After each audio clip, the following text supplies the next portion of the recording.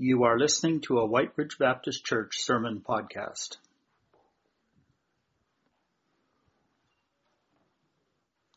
Well, as the children ages 2 to kindergarten are being dismissed to go downstairs, I have a question for you, and the question is simply, how many of you have partaken in a show and tell before? Anybody? Hands up, I just want to know, come on. There's got to be a few more people. My first memory of a show and tell, I was in kindergarten, probably 5 years old, vividly remember this. A girl brought a cage with her little bird inside, a beautiful little bird. And we all just wanted to pet it and touch it. And she was kind enough to open up the cage, and it went on her finger. And then it started flying all around the room. And we were just all in awe. I just remember thinking, wow, what a cool pet. And all of a sudden it went right for a window, went boom. And we just all did that. And we looked at it, and the bird had died. And we were like, oh! And the teacher, she was so good. She went and I don't know what was going through her mind, but she went and she got the bird, and we made a little burial box for the bird, a little cross for the bird. And we went to the front of the school where there's a garden. We dug a hole for the bird, and we buried it, and the little girl could say something about the bird. And I remember that very vividly. And I can't remember even how my teacher looked or anything, but I do remember that after that experience, there was part of me that thought, I'd like to be like my teacher. Because she handled that so well. I remember as a 5-year-old thinking, I'd like to be like my teacher.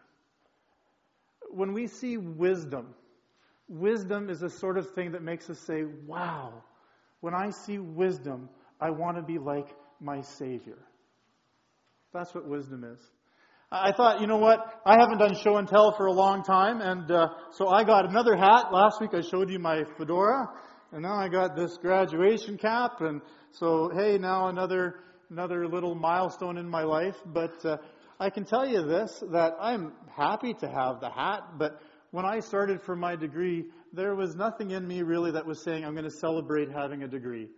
The point of going for a degree was to help me grow in my trust in God, help me grow in my dependence on Him, and just fall more in love with Him. And I can say that is what the process of my degree has done. It's helped me to trust God more, and it's helped me to love Him more. And I can tell you that this is not a sign of wisdom.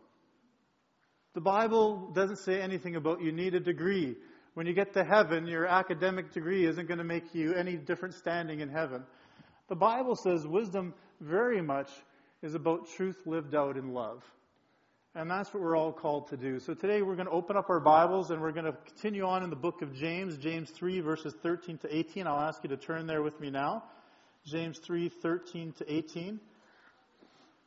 And we're going to talk a little bit about what does wisdom look like.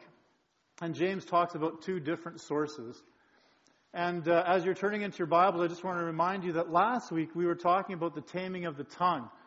And how our tongue, although it's designed to worship God, and again, James is writing to Christians, so let's remember the context. These words are written to the church. Okay? So our tongue is meant to praise God, but so often it's also used to curse others. Right? And it's not meant to be that way. And that's the kind of the struggle that we looked at last week. And wisdom is kind of the same. There's two kinds of wisdom that sometimes believers rely on. And we're meant to be aware of that and turn more and more to the wisdom of God. So please stand with me. And we're going to read James. I'll read James 3, 13 to 18. Who is wise and understanding among you? Let him show it by his good life, by deeds done with humility that comes from wisdom. But if you harbor bitter envy and selfish ambition in your hearts, do not boast about it or deny the truth. Such wisdom does not come down from heaven, but is earthly, unspiritual, of the devil. For where you have envy and selfish ambition, there you can find disorder and every evil practice.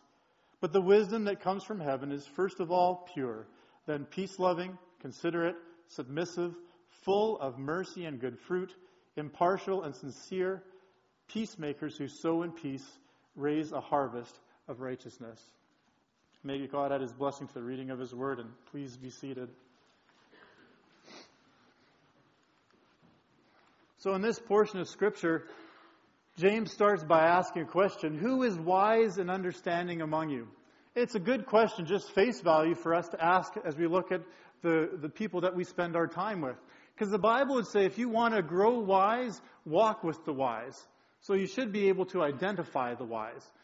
But really, James' purpose here isn't a question about look around you and find out who's wise. It's really more of a self-examination question.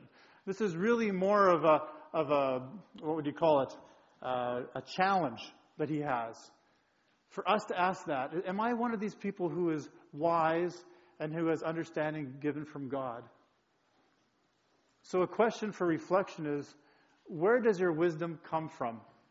So let me just take a step back. We might not be too comfortable saying, yes, I have wisdom, I'm wise, but most people also don't want to be a self-professed fool, right? You don't say, oh, I'm the fool, and you don't say, I'm the wise, but you are one or the other. In Scripture, you're either a fool or you're wise, and you're growing in wisdom. You're either with God and growing with Him, or you're not. And that's considered foolishness. So, where does your wisdom come from is a question we need to ask ourselves. Because we all rely on something that we feel is wisdom. So now we need to recognize wisdom. What is wisdom and how do I get it? Wisdom could be said it's truth and love lived out. For me, if people were to ask, I think the first thing I'd say is it's the ability to see life from God's perspective and then to choose things that please God and bless others. That's how I'd be thinking of wisdom. It's the ability to see life from God's perspective, to choose things that please God and bless others. But I looked in James and I thought, I wonder what James has said. We've read 3 chapters already. Does James have something that would give us an idea of his definition of wisdom? And James 1:21 says this: humbly accept the word that's planted in you, which can save you. That's wisdom. Wisdom is humbly accepting any truth that God reveals to us and allowing it to save us. And again, here we're not talking about salvation from hell. We're talking about sanctification. This is the type of saving that he is intending right now. So wisdom is humbly saying, Lord, thank you for this truth, and now let it transform my life so that I live well for you and for the blessing of others. That's what wisdom is, I believe, according to James. And how do you get it? Right at the beginning of the letter, it's one of the first things James says. He says, if any of you lack wisdom, he should ask God, who gives generously to all without finding fault, and God will give it. This should be really, really encouraging to us, because quite often I know I live without wisdom, and I'm like, oh, did I ever mess up? And at any point that I recognize that, Scripture tells me, the Holy Spirit tells me, ask God for wisdom. And Doug, He's not going to browbeat you. He's not going to put it in your face. He's just going to give you the wisdom you need when you ask for it and you don't waver. When you ask and you say, I asked, I know God will give it because it's something that pleases Him. He's asked me to do this. If you waver, it's useless. You need to trust that God will provide what you've asked for when it's according to His will. And He wants to give us wisdom. So a question for reflection is, how do you read your Bible? If you're going to grow in wisdom, I can guarantee you need to spend time in His Word. You need to get into the Word of God. And when you approach the Bible, how do you approach it? Are you looking at it like a textbook? Do you just want to have Bible trivia at your fingertips? Or do you open it up and say, Holy Spirit, I ask for wisdom. I want to meet you today. Holy Spirit, please help me to understand the truths that are meant to go from my head to my heart and transform me. I hope that as you open your Bible on a regular basis, whatever that means for you, I hope you open your Bible regularly, and I hope when you do, you're asking God to reveal His truth to you so that you can live wisely for Him and with Him. So true wisdom is always going to impact life. God's wisdom and Christ-like living, they're inseparable. If you ask for wisdom, you're asking for your life to be transformed to live a life of righteousness. It's not just a head knowledge thing. It's a life-changing thing. It involves people. Wisdom is living wisely with others for the glory of Christ. If you want a little bit of an image of how these two things work together, imagine this eternity symbol.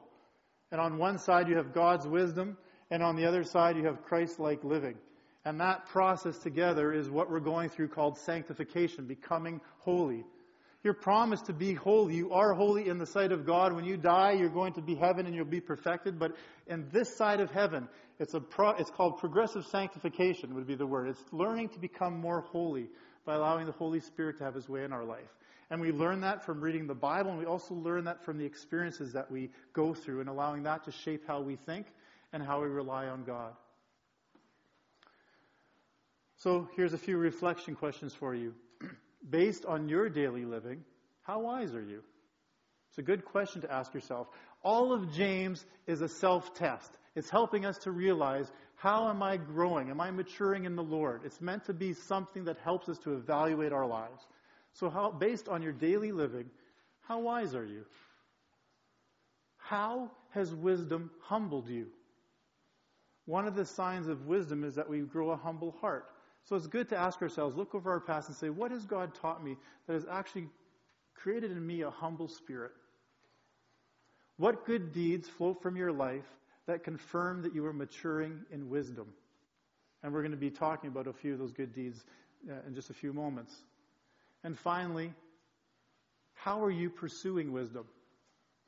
The Bible says this should be one of our greatest aims. It's worth more than gold or silver. We need to be pursuing wisdom.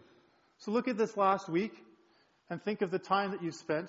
How much of that time are you intentionally pursuing wisdom? And I can tell you, it doesn't matter so much about what your activity is. It matters about the mindset that you use to go into that activity. God meets you anywhere, and He can give you wisdom at any time. We just need to be mindful that that's what we're asking for from Him. So James says, okay, well, I also want you to be aware that there's two different types of wisdom. There's a worldly wisdom, and then there's a heavenly wisdom. So he tells us first about worldly wisdom in verses 14 to 16. And he says there's a source of this wisdom. He mentions three things in verse 15. It's earthly. This wisdom is bound by time. It's short-lived. It's earthbound. He also says it's unspiritual. It's absolutely sensual. It's based on human logic and human emotion. And it's of the devil. He says this is demonic. This wisdom will totally lead you away from God. It's counter to who God is. It might seem wise, it might seem logical, but it's counter to who God is. One of the things that could kind of come to mind is it's when I have that attitude or that I did things my way. Or, you've heard that saying before, if it feels good, do it. Right? Yeah, that's how I make my decisions if it's wise or not. I like it. I get what I want from it. If you have that kind of thought life going into life, I can guarantee you that wisdom is not godly wisdom, it's worldly wisdom. It's going to take you down the wrong way. This idea of what the source of worldly wisdom is from is similar to what he said in just a few verses before about the tongue. James 3 verse 8 says, no human being can tame the tongue. It's a restless evil. It's full of deadly poison.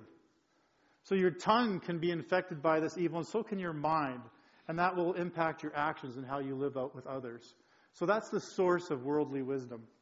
So what's the evidence of it? This is we look to verse 14. We see bitter envy and selfish ambition. And these three verses between 14 and 16, those two things are mentioned twice. That worldly wisdom, it's envy, and it's selfish ambition. It's this idea of being self-indulgent. The word has this connotation of a party spirit. It's just I want to live for the sake of myself for fun, for joy. It includes boasting, and it's the denial of truth. Those are the evidences of worldly wisdom. If you want to see worldly wisdom, the impact of it, you should take time and read through the book of Ecclesiastes. This is where King Solomon says, under the sun I pursued everything that seemed wise to make me feel fulfilled, and everything I found was meaningless. That's the whole theme of Ecclesiastes. Read through that, and you will see what the fruit of a worldly wisdom is. It's horrific to think that we could give our lives thinking that we're going to have life, and it only leads to death. So some questions for reflection here. How do envy and selfish ambition express themselves in my life? Now, this isn't meaning that it's characteristic all the time, but each of us, I'm sure, have times where that envy just comes up, or that selfish ambition. And when we start recognizing it, that's one of the prayers we need to have is, Lord, help me to recognize that, because right now I don't even notice it sometimes. I just think that's the way it should be. Lord, help me to recognize when I'm envious or selfish. What am I doing to combat them? When I notice it, do I have a plan of attack? Is there a way that I acknowledge that I need to surrender myself to God right now to change that I have to move away from worldly wisdom? And finally, is my zeal for the Lord based in earthly or heavenly wisdom? Now, this is an important thing to talk about in the church family, because zeal itself isn't a bad thing. The word zeal can have a positive or negative connotation. So you can be very zealous for the Lord. And in that, sometimes our zealousness can be a little tainted. And you can tell it's tainted because all of a sudden when someone else in ministry is pursuing something and they're successful, you feel a little bit down. You feel a little bit jealous. Or if something goes bad for them for some reason, a twisted reason, you feel, I'm kind of happy that didn't go quite so well. And then we have to say, Lord, forgive me that my heart still has that tinge of worldly wisdom, Lord. I only want to see you built up in this church. I only want to see you glorified in this church. And thank you for my brothers and sisters who surrender to you and allow their lives to be used by you for your glory. That's godly wisdom. So the impact of worldly wisdom, verse 16, says a few things too. It says it's disorder. If you want to see worldly wisdom, it's going to cause division. It's going to break unity among people. That always happens when there's envy and there's selfishness. And it's just a broad category. It says every evil practice. The impact of wisdom is that it's worthless. The Bible says that someday we will be accountable for our lives. And everything that wasn't done for Him, it will be like wood, hay, and stubble. And the fire will go through and it will just burn it all away, saying, none of that was worthwhile. It was all temporal. It was all done for heaven. It was all done in worldly wisdom. Only the things that are done for God and in His wisdom remain. Proverbs 14 verse 12 is a good summary of what the impact is for this type of wisdom. There is a way that seems right to man, but the end of it is death. So I go down this road because I think it's going to bring life, but it ends with separation from God. It ends in death. That's the trajectory of worldly wisdom. When I place myself in the center of life, everything goes out of whack because only God can exist there. Does that happen to you ever? All of a sudden you realize, I haven't even really been thinking about God. It's really been about me. And all of a sudden life goes a little bit out of whack. And it's because I'm not meant to be at the center of my life. God's meant to be at the center of my life. The story I think of in Scripture that kind of closely shows that worldly wisdom and godly wisdom can be working in our lives at the same time is when Jesus is talking with his disciples and He says, who do people say that I am? And Peter says, you are the Christ. You are the Son of the living God. And Jesus says, blessed are you, Peter, because God is the one who revealed that to you. Then Jesus goes on to tell His disciples that He's about to be crucified. And Peter says, Lord, heaven forbid, you can't be crucified. That's terrible. And Jesus turns to him and says, get behind me, Satan, because you don't have the things of God in mind. You have the things of man in mind. There wasn't much time separated from those two conversations. So I know that in my life, I always have to be on guard for worldly wisdom entering into my thought life and not having God have His way. If it happened to Peter, it's going to happen to any one of us. Right? So we need to be mindful that we always need to be seeking God for His wisdom and also be willing to ask forgiveness when we've been going the wrong direction. So let's quickly talk about heavenly wisdom. This is verses 17 to 18. And heavenly wisdom, while it does have a source, it says heaven. And let's be a little bit maybe more specific. If you look at Colossians 2, verse 3, it says, in Him, in Christ, lie hidden all the secrets of wisdom and knowledge. And so it's important to know that when we say wisdom, that comes from God, but so does knowledge. It's not like the world has knowledge and God has wisdom. Everything, it belongs to God. And so when we ask God for wisdom, we can also ask Him for knowledge to understand the world and how things work. And then have wisdom in how to live it out, live our lives out for Him.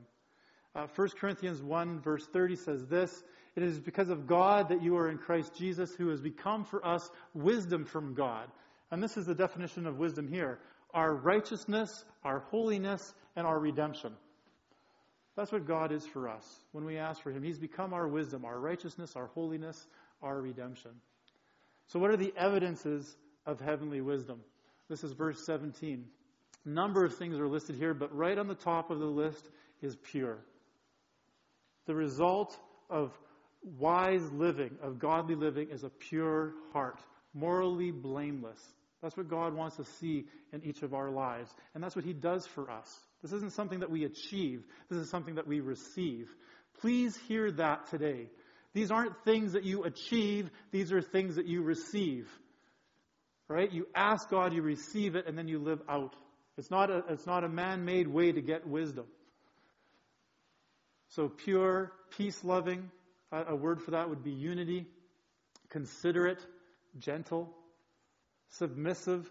This means that when it comes to something that isn't of moral discussion, it's not a matter of being right or wrong, it's just a preference thing, that a wise person says, you know what, I'm fine for you to have your way.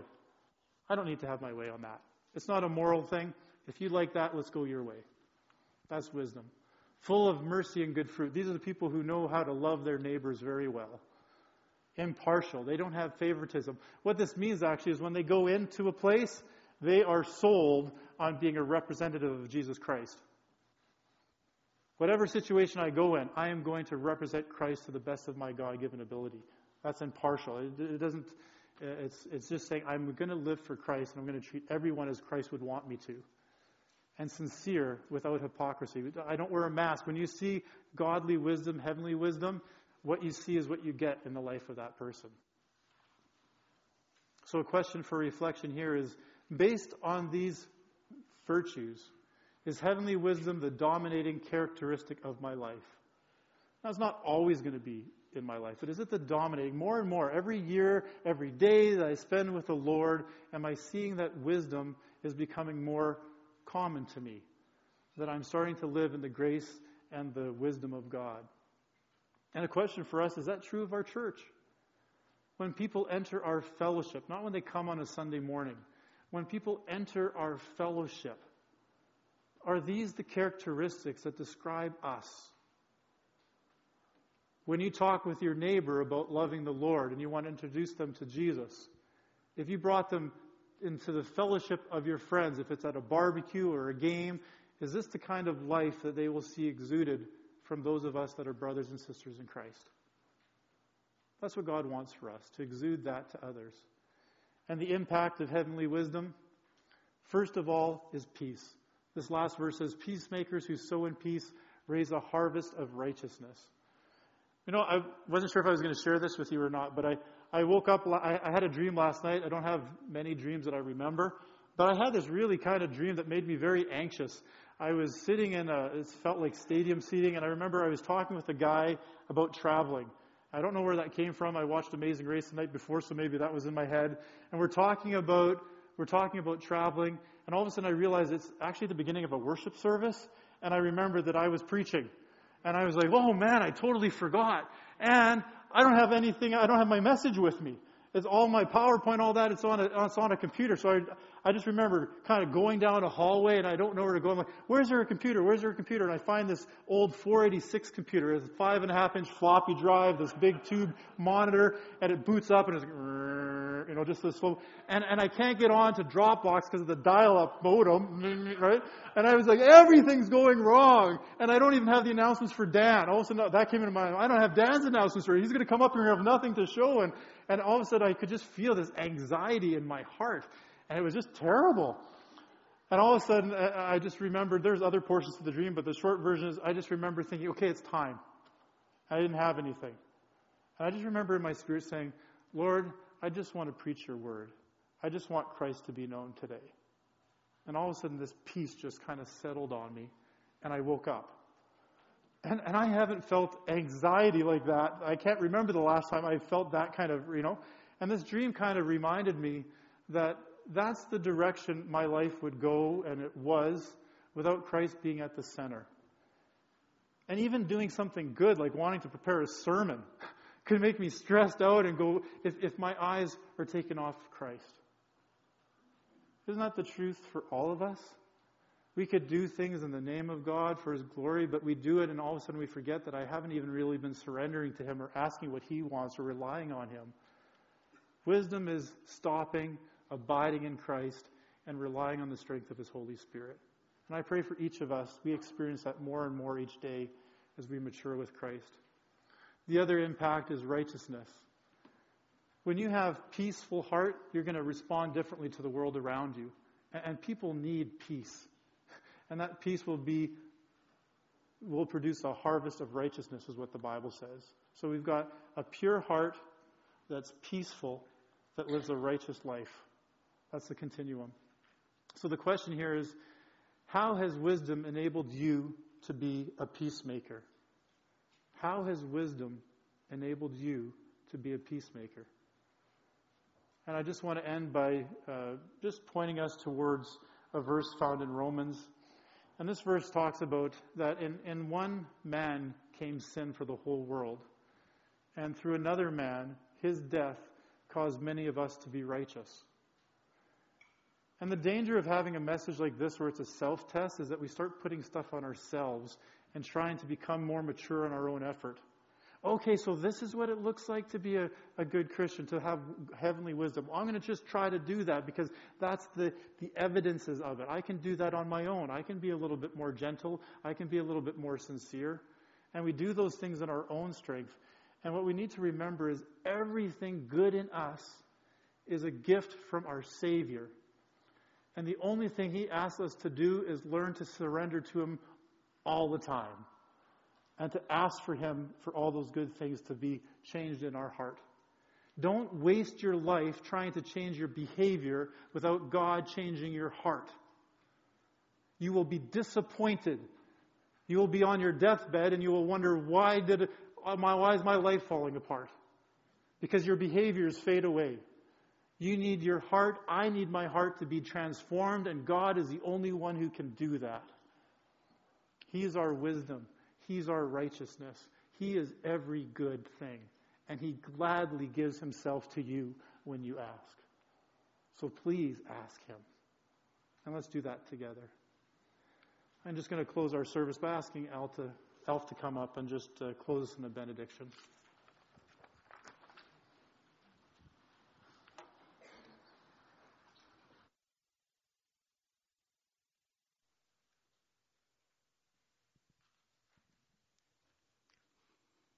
It's interesting to take in a service where I sort of half sit back and try to sense where God's taking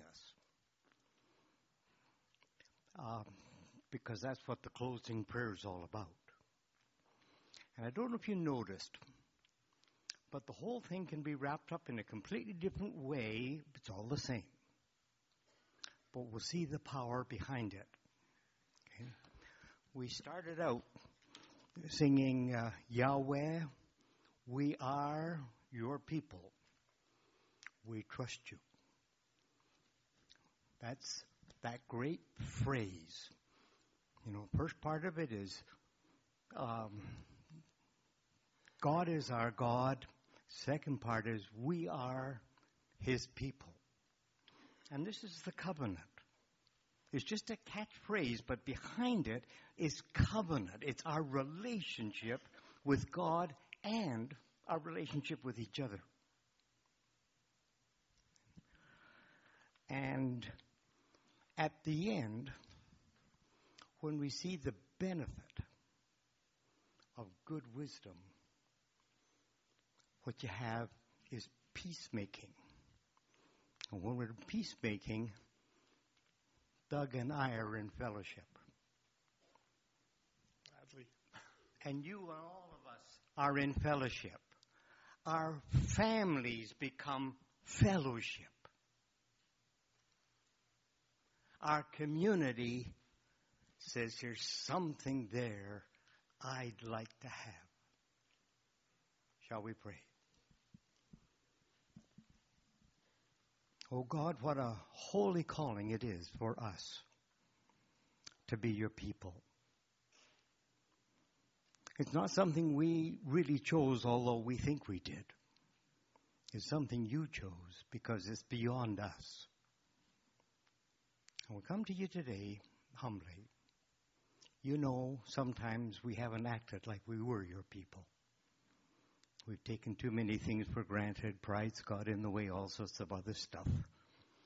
Help us to push that stuff to one side and so see your face and so be blessed with your love that we become the wise peacemakers, but bring our crazy world to rest.